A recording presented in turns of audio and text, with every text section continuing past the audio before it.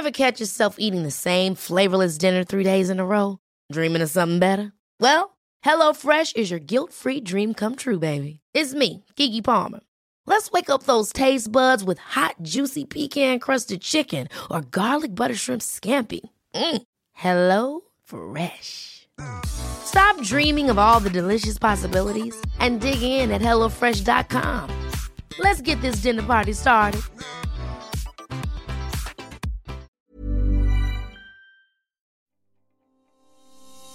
Yogurt, crammed with good bacteria, is the star of gut-friendly foods, and it's all because of the way it's produced.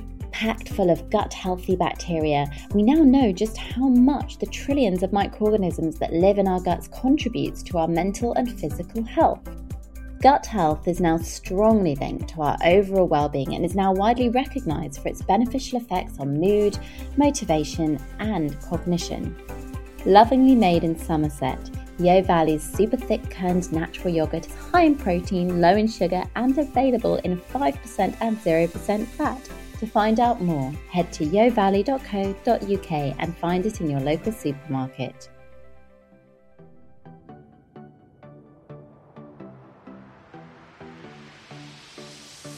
Hello, and thank you so much for tuning in to Food for Thought, a podcast on a mission to equip you all with the evidence-based advice you need to live and breathe a healthy lifestyle.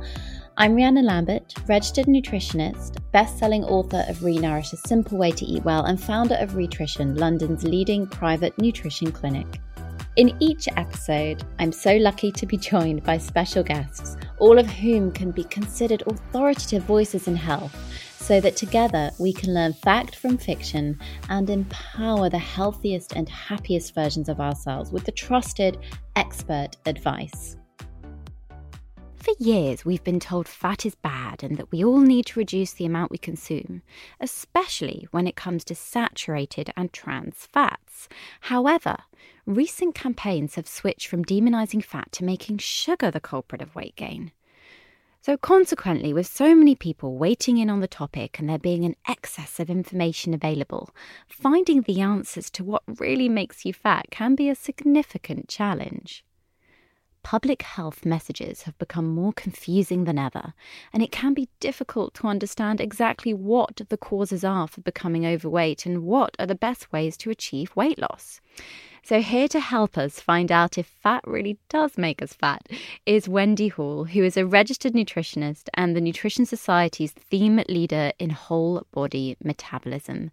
Hello, Wendy. Hello. Hello. Thank you so much for taking the time to come on the podcast today. It's a pleasure. Thank you for inviting me. No, well, we're very lucky to have you. I think we should start by inviting everyone listening to understand, I think, exactly what fats are, what they're made up of, because I think it's quite hard to understand, and implement behaviour changes if you don't really understand what the different types are. So fats are a macronutrient and they provide energy in the diet. Same as protein and carbohydrate. They are different to protein and carbohydrate in that they are actually contain more energy per gram. So they have 9 calories per gram, whereas protein and carbohydrate are 4 calories per gram. But it's a general term to cover basically fatty acids, and the main form that they're found in the diet in the form of triglycerides. And that just means the tri means that there's 3 fatty acids and they are bound to a glycerol molecule. And that's the main form that they're found in the food, and also the main form in which they're stored in the body. Oh, this brings me back to biochemistry days at university. And I remember trying to learn all of these complicated words like triglycerides. But you're right, just think of it as tri as the number 3. Yeah. And then you've got your glycerol. So if that's the fats we find in the body, what are the different kinds? Because I think for people to understand, they will have heard of mono or polyunsaturated fatty acids. Could we break those down a little bit? Yes, so we often hear about saturated fats, but what we're really meaning is saturated fatty acids, because those are one of the types of fatty acids that you can get. So you can get saturated fatty acids and unsaturated fatty acids, and then the 2 types of unsaturated fatty acids are monounsaturated fatty acids and polyunsaturated. Yeah, that reminds me, the mono meaning one. Yeah. And poly meaning many. Yes. Yes. And so it just refers to the structure of the fatty acids. So saturated fatty acids are, if you look at them, they're a straight chain of carbons with hydrogens attached. And they are completely saturated, hence the name, with hydrogen molecules. So there are no double bonds in the chain, which makes them straight, which actually then leads to their property of being quite tightly packed and being solid, tend to be solid at room temperature. Like a butter. Yes. Yeah. Yes, I think that's a good example for people. Or coconut oil even as well, I think is quite a good example of a saturated fat, because if anyone's got it at the home in the jar on the corner, they'll know if it's quite liquid when it gets a little bit warm. Yes. And I often get asked about fats in people's diets, but it's actually important to have some, isn't it? Because I think a lot of people are under the misconception that they just have to cut it all out completely. It's just, I'm going to use the word bad, and I don't like describing foods as good or bad, but there's a misconception fats are bad. Yes, I mean, it's not a very helpful way to think about food or the nutrients in our diet. We do need fat in the diet. It's very important for many functions in the body, most importantly as an energy source, and so that we can actually store the energy for when we need it. And it insulates the organs and helps with temperature regulation. And then the individual fatty acids can have specific important functions in the body as well. Yeah. So we also need fat in the diet to help absorb certain nutrients we need, such as fat-soluble vitamins. Yep. A, D, E, and K. That's right, yeah. In my head, like some kind of poem. Yes. I mean, and that's so many functions that I think people just don't really think about, do they? Because and then you've got, let's start with essential fatty acids. So what are they and why do we need them? So essential fatty acids are called essential because we can't synthesize them in our own bodies. So we have to get them from the diet. And they're essential because if we don't get them from the diet, then we can become deficient in those fatty acids, which could eventually cause symptoms such as poor skin health or hair falling out, or very rarely worse symptoms. In actual fact, it's very rare to actually have essential fatty acid deficiency.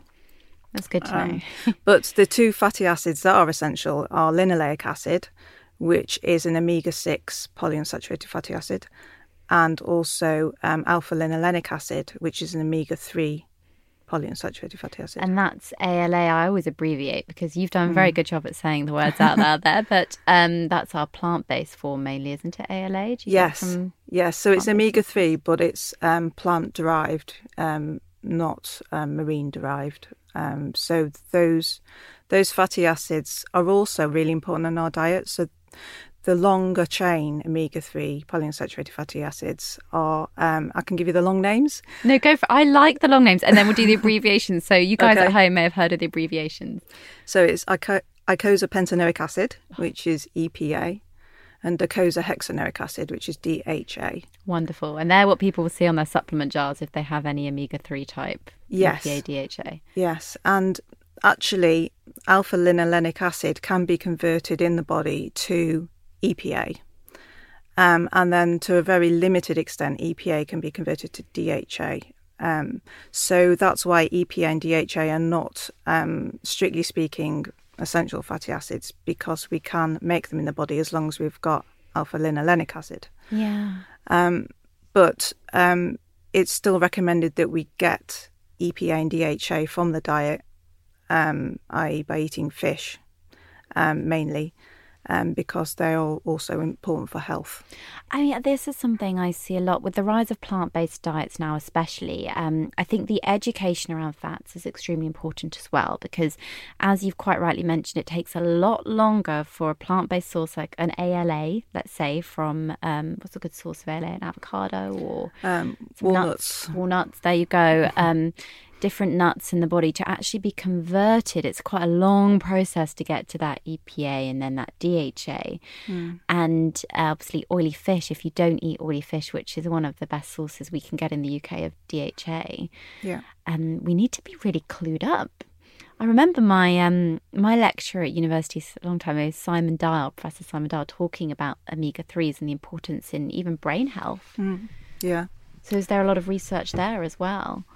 Well, the brain is actually very concentrated in DHA compared to other tissues in the body. So that's a clear indicator that DHA is essential for brain function and neural signalling. And it's also very important in anti-inflammatory pathways. And it's a precursor for many other signalling molecules that are required for function of the brain and other tissues. And yes, it's very important in the development of the fetus in their brain and nerve tissue as well to have sufficient DHA. The recommendations are for women of childbearing age to have 2 portions of fish per week, one of which is oily. But because also oily fish can concentrate pollutants that are in the sea, that's why there's that upper limit. Yeah. But then postmenopause and men, then the recommendations are, 2 to 4 portions of fish per week. Yeah, which is actually very important to remember. If we're also talking about menopausal symptoms, the type of fats can be extremely beneficial. I was actually looking at soy yesterday as well, and different isoflavones and the benefits for that sort of thing. And I think that diet is so often overlooked. It's just such an essential part of our overall health. Obviously, you spend day in, day out discussing this sort of thing, but they're a good source of energy. Let's touch on that a little bit.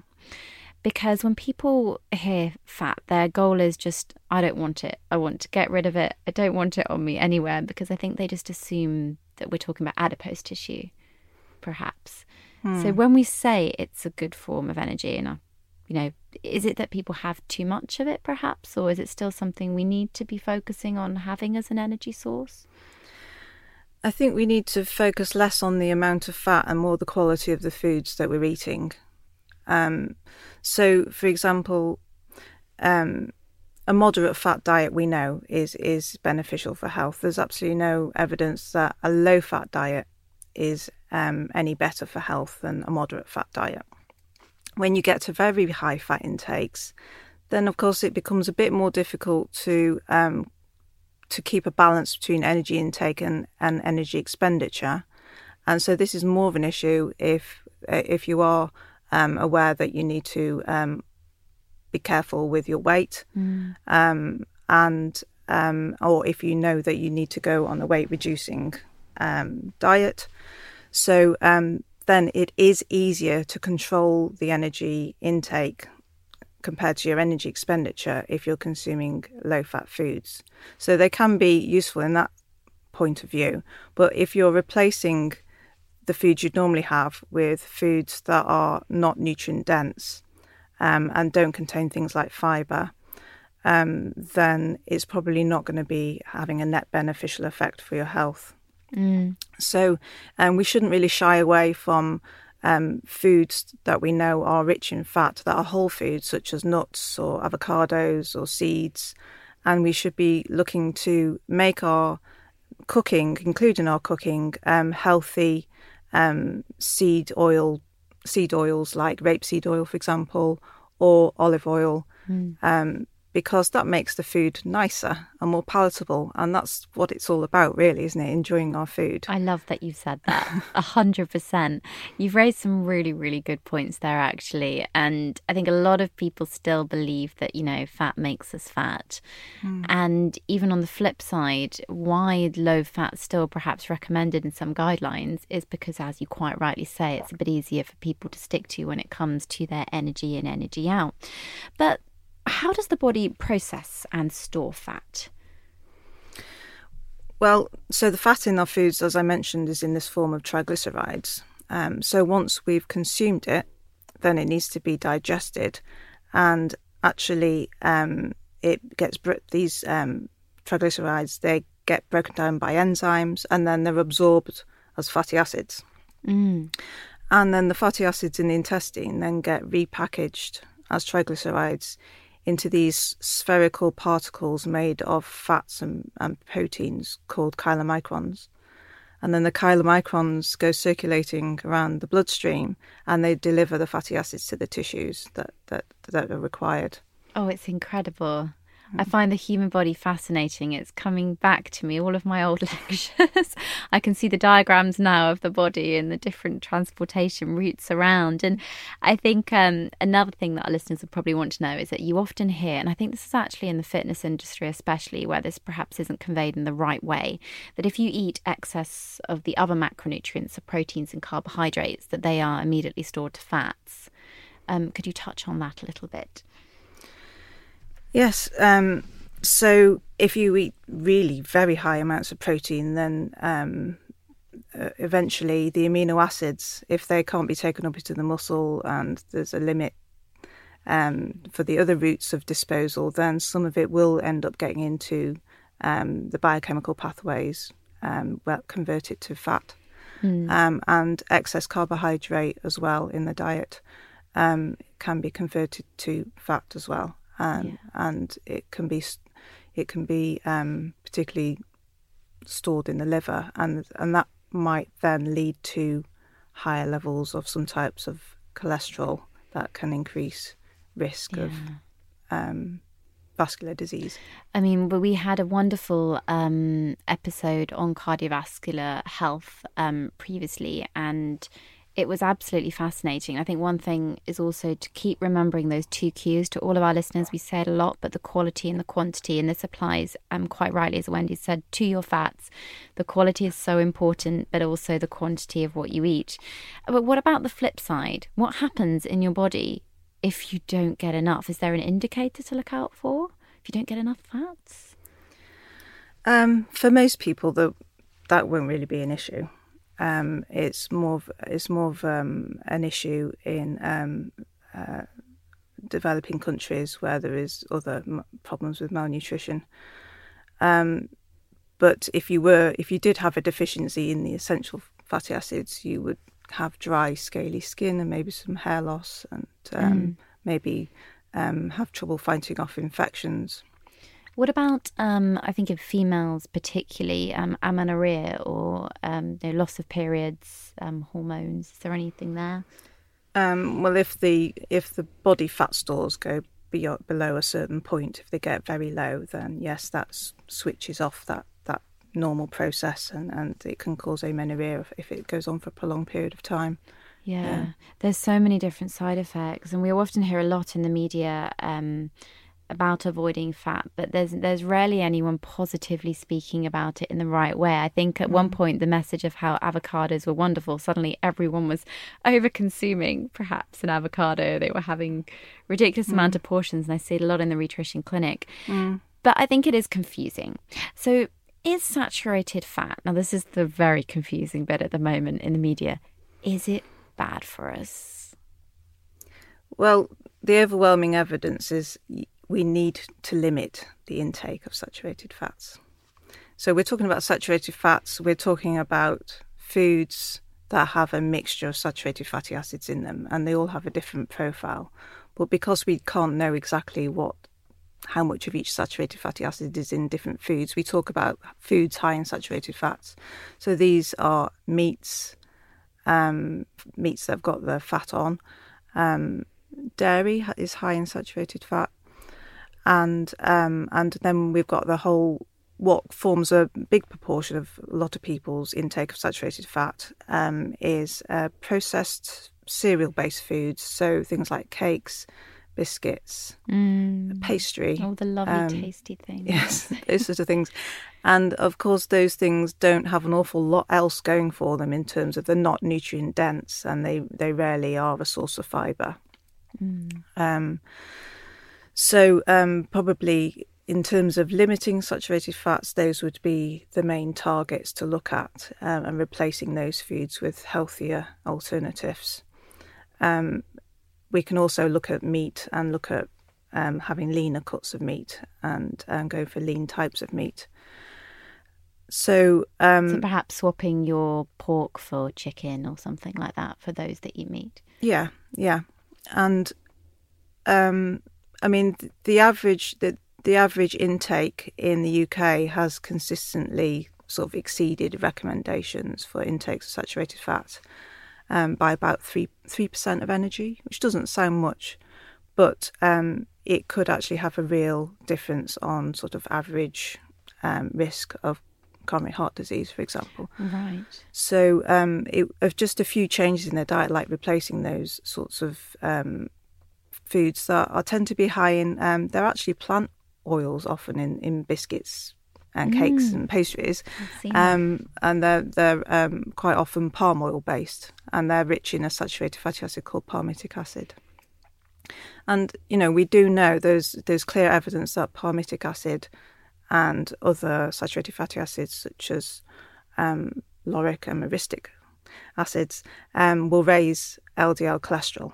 And then there's a very clear link between higher levels of LDL cholesterol and atherosclerosis progression and risk of death from coronary heart disease or coronary heart disease events. Yeah, so that LDL cholesterol, if you do have a listen back, the low density lipoprotein is something that we refer to. Again, we have a lot of referring to good and bad, but we refer to it as the bad type of cholesterol. You definitely don't want raised.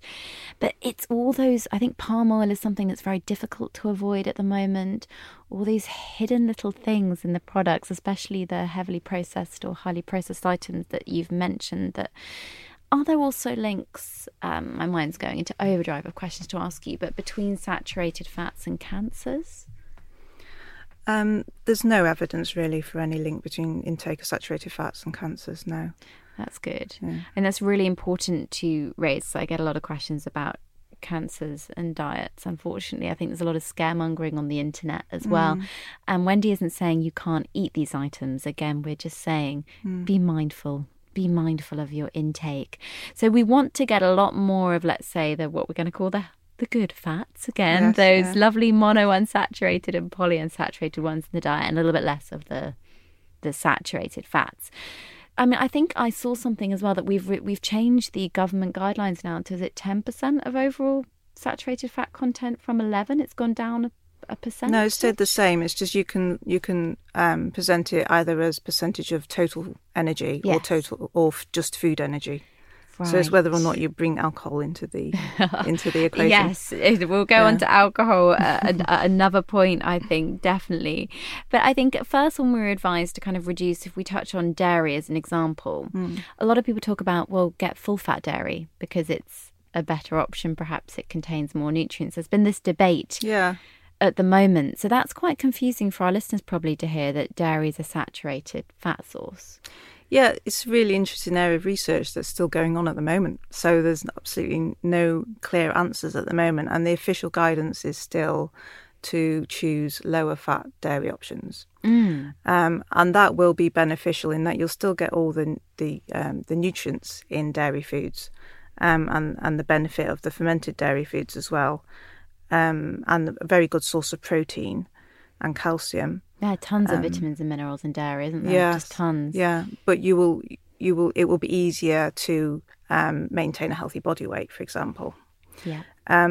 But actually, when you actually look at the evidence, it's quite mixed, and there's some analyses coming out from mainly observational studies. So you're looking at populations and drawing correlations or associations between dietary patterns and observed rates of disease, or for example, there's some evidence that certain foods like cheese and yogurt might be protective and beneficial for coronary heart disease, like for example, Greek yogurt and diabetes. Heavily researched as being beneficial. Yeah, and there's no real clear steer towards full fat or low fat in terms of that.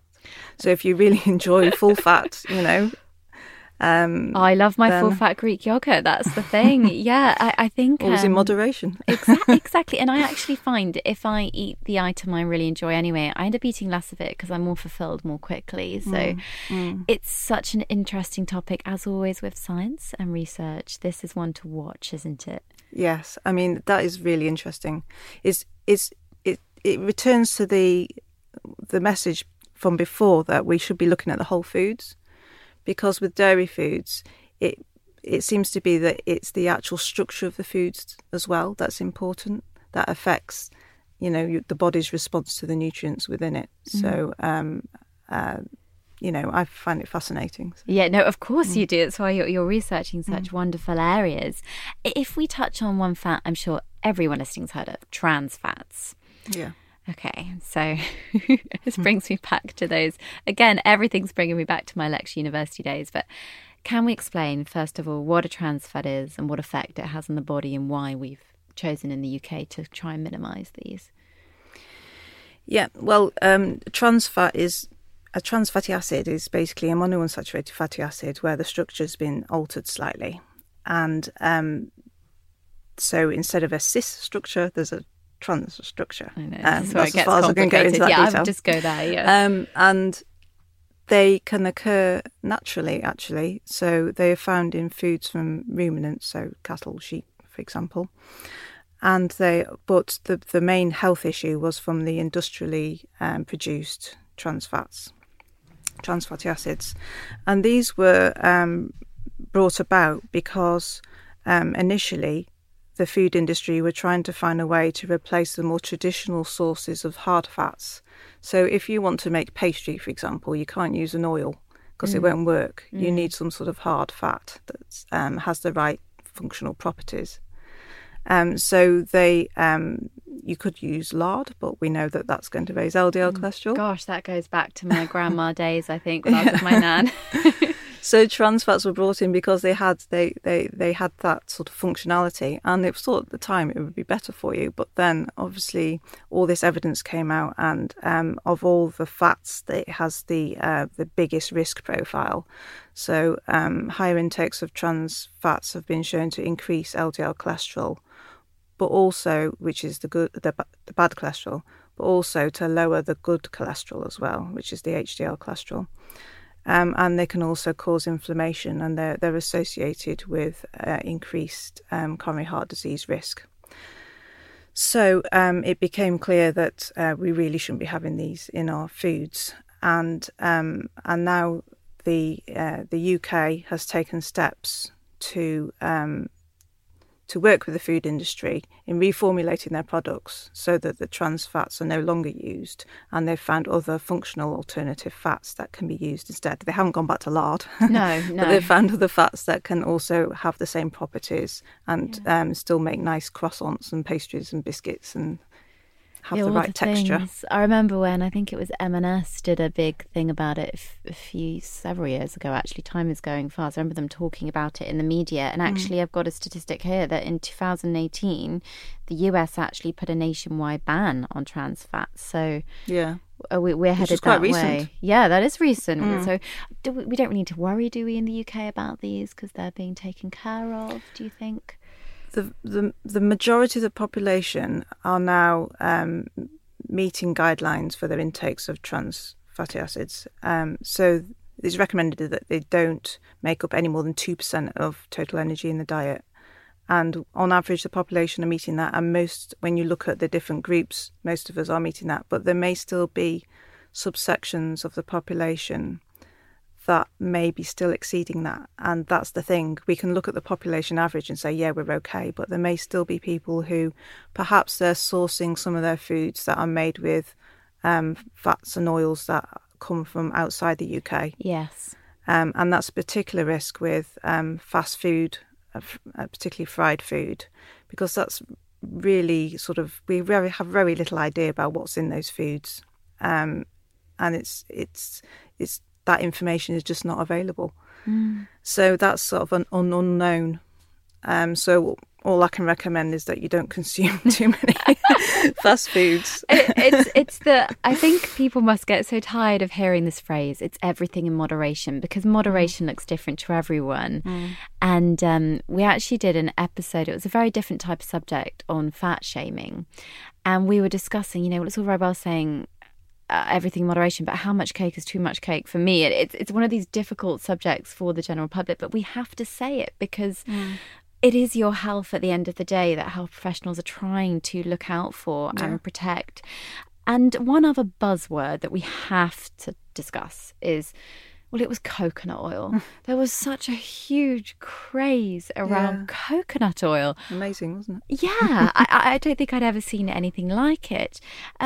It's a saturated fat. Yeah, it's the highest of all the fats. It's got the highest proportion of saturated fatty acids.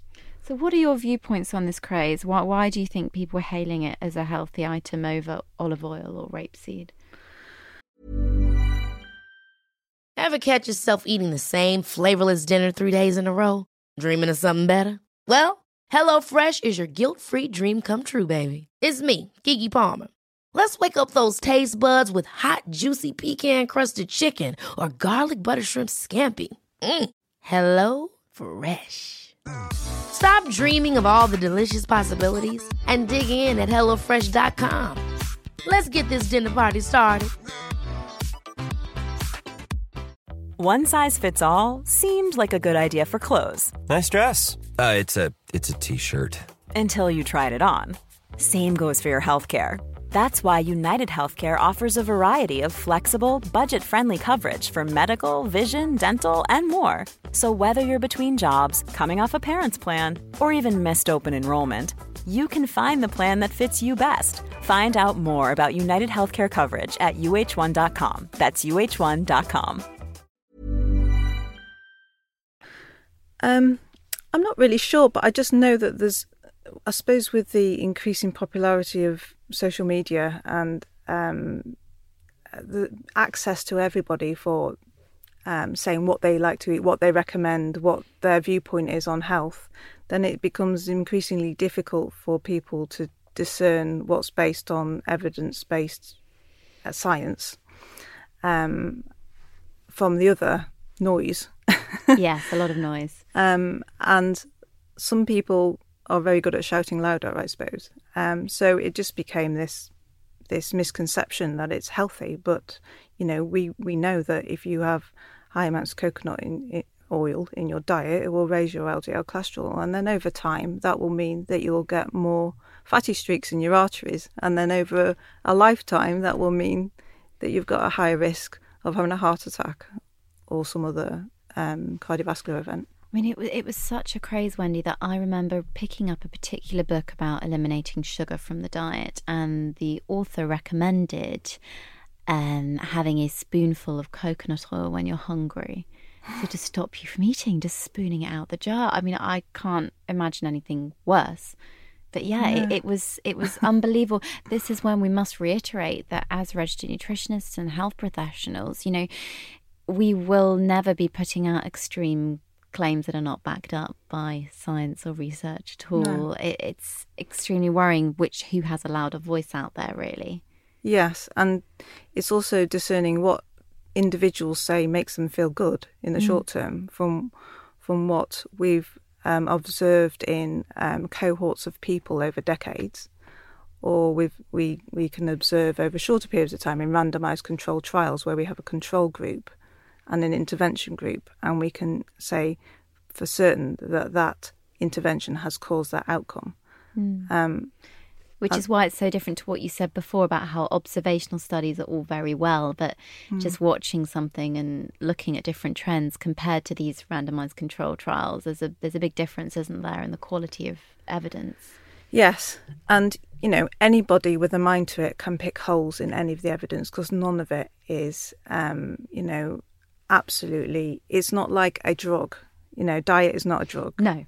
Where you can give people capsules medicine, and you can have huge effect sizes and prevent diseases like that. It's the trouble with studying diet and the pleasure of it is it's so complex, and you've got multiple things to consider. And the more you control the other things, the less realistic it is and applicable to real life. And that's the problem that we have in studying the effects of these things. But on the other hand, we can be rational and we can say this food is the highest source of saturated fatty acids. We have completely incontrovertible evidence that these fatty acids will raise LDL cholesterol. And we know for certain that will then increased risk of heart disease. Yeah, exactly. And there's a lot of talk and noise as well about omega-6 and omega-3 ratios. And for anyone that is quite clued up on nutrition out there, I think this is something, again, that health professionals can differ on a little bit from what I've seen. I would love to hear your viewpoint and what you could recommend on the ratio, meaning the amount of omega-3 we get compared to omega-6 in the diet. Well, I think it would be wrong to suggest that we should be limiting either of those types of fatty acids because they're both essential for health. The body needs them. And if anything, we should be increasing those fatty acids to replace saturated fatty acids to keep the same sort of moderate fat intake.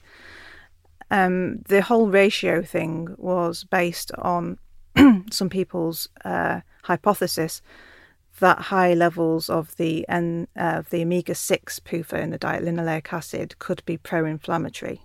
Yes. Because that is converted to another fatty acid, arachidonic acid, which is then converted on to pro-inflammatory lipid messengers. However, there's absolutely no evidence in the literature from all the studies that have been done that linoleic acid has any adverse effects. All the evidence shows that the more intake of linoleic acid, the lower the blood pressure, for example, and the reduced risk of coronary heart disease. So we shouldn't be worrying about the ratio, but we do need to think about having enough omega-3 PUFAs in the diet. That's a better way of looking at it. And again, a perfect example of what happens when you cherry pick research and things get blown out of proportion. Yeah. And what about for people that are plant-based eaters? So let's give some examples as well of omega-3 foods and omega-6 foods. So plant-derived omega-3 foods, so they're rich in alpha-linolenic acid. Basically, the biggest sources are linseed, and the most concentrated sources are linseed or flaxseed oil, or flax seeds. But I admit we don't really consume that. It's not a staple of many people's diets. It's not one you want to really cook with either, is it? It's more of a drizzler. Yes. Also, nuts, particularly walnuts, are very rich in this fatty acid. But generally, if you use oils like rapeseed oil, you're also getting alpha-linolenic acid and any foods that contain that. So some, for example, plant oil-based spreads will contain alpha-linolenic acid as well. Yeah, and I often recommend, if you are perhaps even from plant-based to vegan, if you are completely eliminating all sources, maybe you'd want to look at a DHA supplement.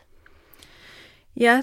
It's not part of dietary guidelines, but you mean if you're vegetarian or vegan? Well, mainly vegan, I would say. I think vegetarian is... So vegetarians can get some more. EPA and DHA to a small extent from milk and eggs. Yeah, they do contain a small amount. And actually, when you look at the omega-3 status, so the best way to look at tissue stores that we have available at the moment is to look at red blood cells, and you look at the amount of fatty acids in their membrane. And vegetarians are not that much lower than omnivores, to be honest, because a lot of omnivores don't eat much fish. Yeah, true. In fact, fish intakes are much lower than what is recommended. Yeah, that's a struggle in the UK at the moment, which is also a struggle considering the conversations around sustainability in the environment right now. Yeah, and that is such an important issue, and also with lots of other foods we're recommending, like nuts, for example. Yeah. It's a very difficult issue about how you switch over land for different uses. And how do you keep health status high when you're trying to equally protect and reduce the consumption of these items? Yeah. Okay, so those are some plant-based sources. Where were we going? Yes, plant-based sources. So that was omega-3s. Yeah. And then obviously oily fish is your best source of EPA and DHA. Yes. And then omega-6 polyunsaturated fatty acids is basically, the concentrated sources are things like sunflower seeds. Yeah. So if you use sunflower oil, then you'll be getting lots of linoleic acid, which is the main omega-6. But again, we don't PUFA. want to encourage cooking too much with sunflower oil compared to perhaps the other alternatives. Yeah, I mean, rapeseed oil is also high in oleic acid. Great. In fact, it's very high in oleic acid, and that's very good for cooking with. And the risk with omega-6 PUFA that some people point out is if you're cooking at very high temperatures, it can oxidize very quickly. So an oil that is higher in oleic acid, a monounsaturated fatty acid, might be better for that purposes.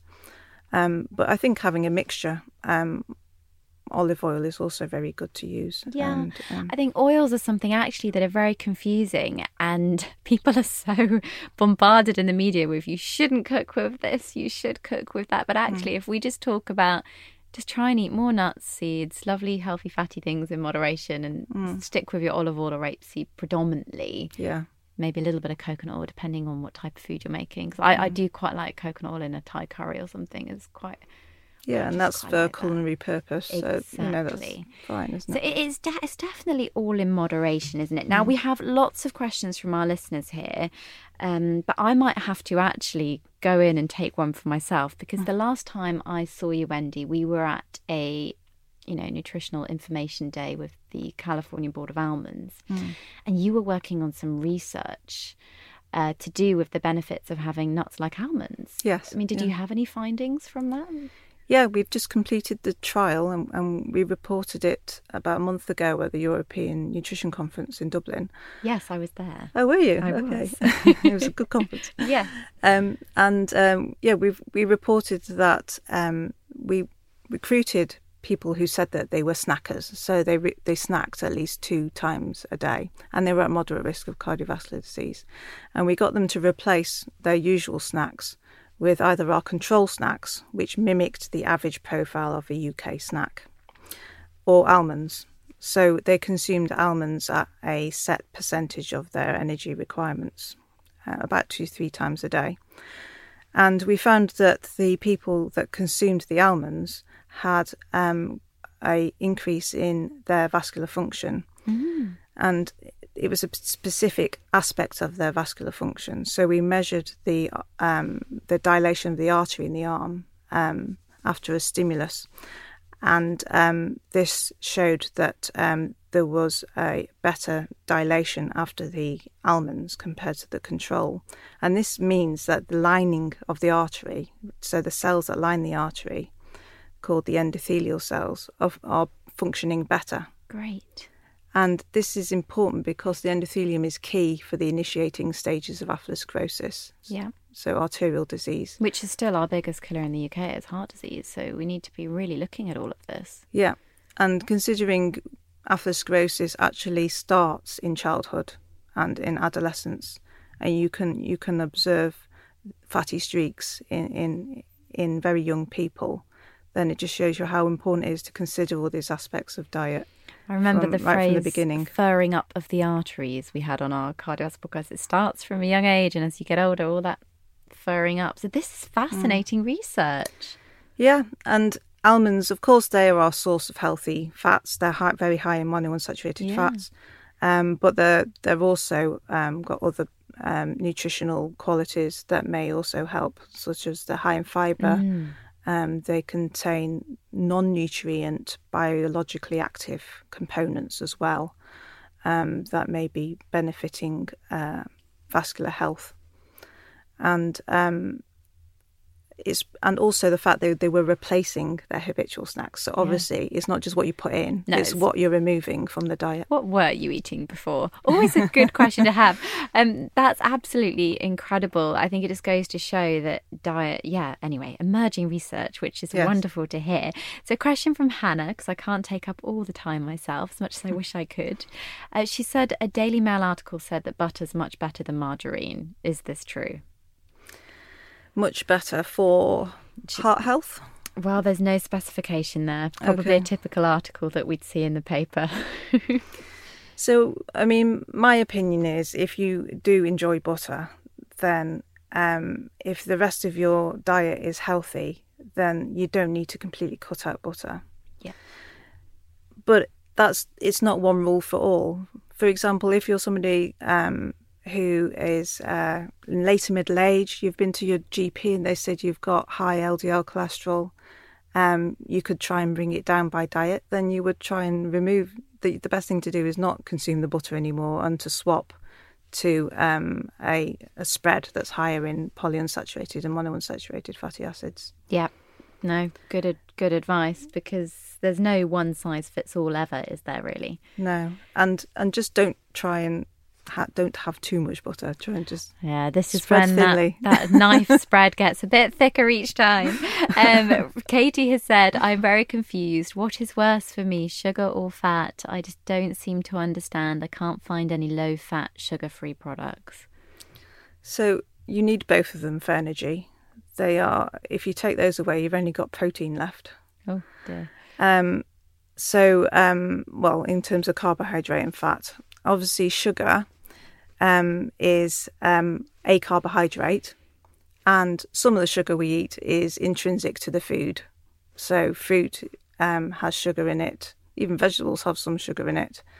Whole grains have starch in them, and those things are good sources because they are released slowly and they contain lots of other nutrients as well.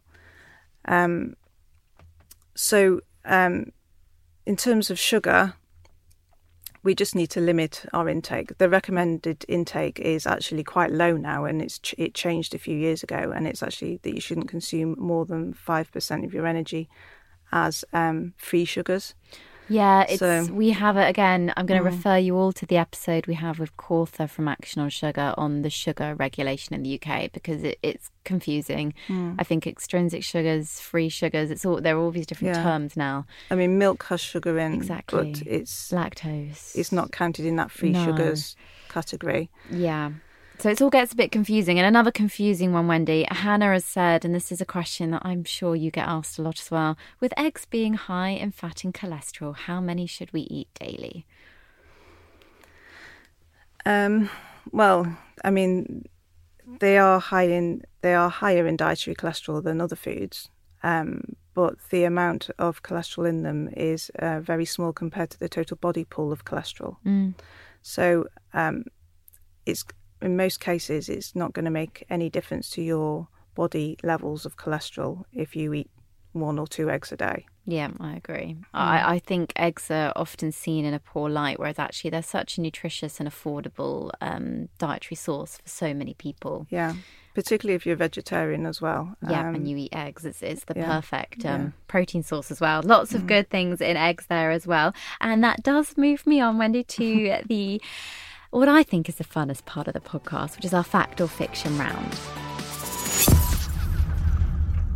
Are you ready for this? Yes, I think so. It's a bit of a wake up on the morning today. So if you could answer fact or fiction to the following.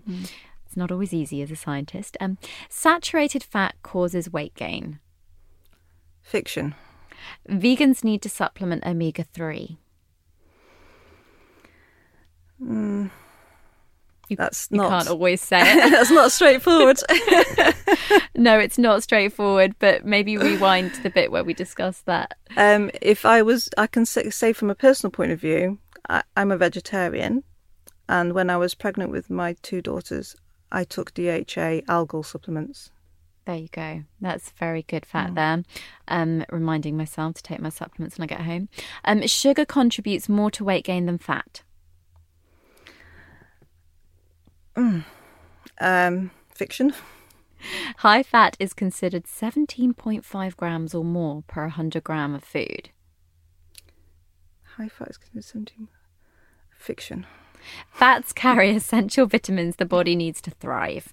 Fact. It's healthier to eat egg whites than throw away the yolk. Fiction. I'm so glad you said that. Reduced fat options are always the healthier choice. Fiction. Processed foods like ready meals are full of bad fat. Fiction, usually. Yeah, I agree. I agree there. Some are really good now. Coconut oil is the healthiest oil to use at home. Fiction. A third of our energy should come from fat.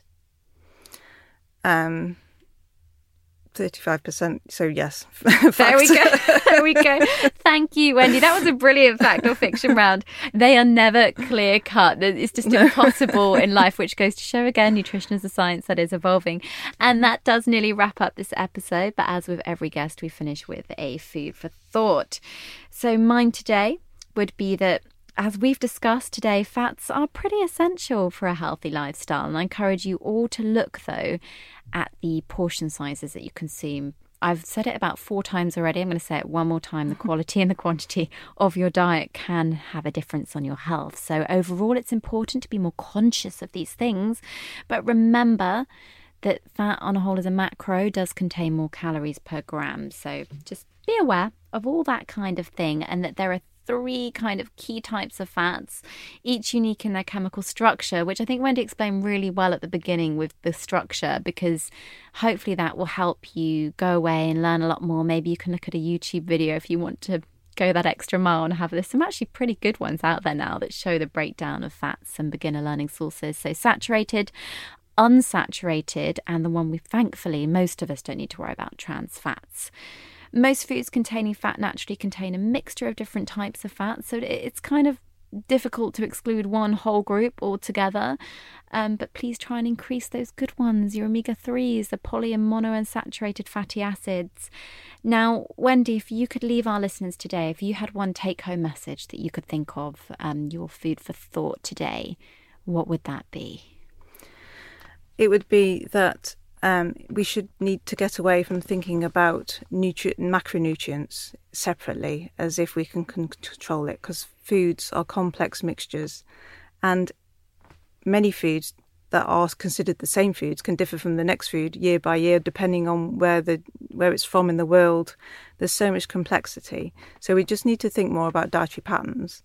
So I would encourage people to look at the Eat Well guide, which is available on the NHS web pages. Very good NHS web pages. And that shows you that, the majority of what you should be eating is fruits and vegetables plus non-refined starches, whole grains, a variety of proteins. So not just meat and dairy, but thinking about plant-based proteins as well. And also, really limiting the things that we know are high in sugar, are not nutrient dense, just having them as treats because they're still important for pleasure. Yeah. So thinking about dietary patterns, we know that the Mediterranean diet is a healthy dietary pattern, and it has been shown in a clinical trial to reduce cardiovascular events. And we are in Northern Europe here, but it's easily translatable to the foods that we have available in our supermarkets in the UK. Yeah, we're so lucky to have such access to food. Wendy, thank you so much for sharing your wisdom, your knowledge. I know this is a very different kind of activity for you out of the day-to-day, so thank you so much for coming on Food for Thought. Thank you very much for having me.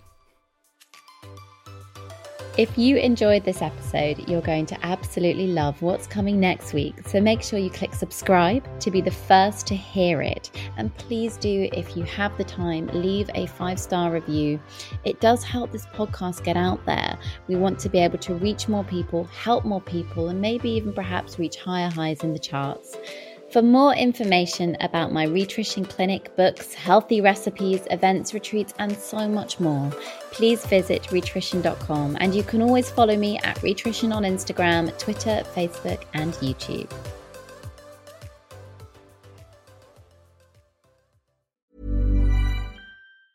Ever catch yourself eating the same flavorless dinner 3 days in a row? Dreaming of something better? Well, HelloFresh is your guilt-free dream come true, baby. It's me, Keke Palmer. Let's wake up those taste buds with hot, juicy pecan-crusted chicken or garlic butter shrimp scampi. Hello Fresh. Stop dreaming of all the delicious possibilities and dig in at HelloFresh.com. Let's get this dinner party started.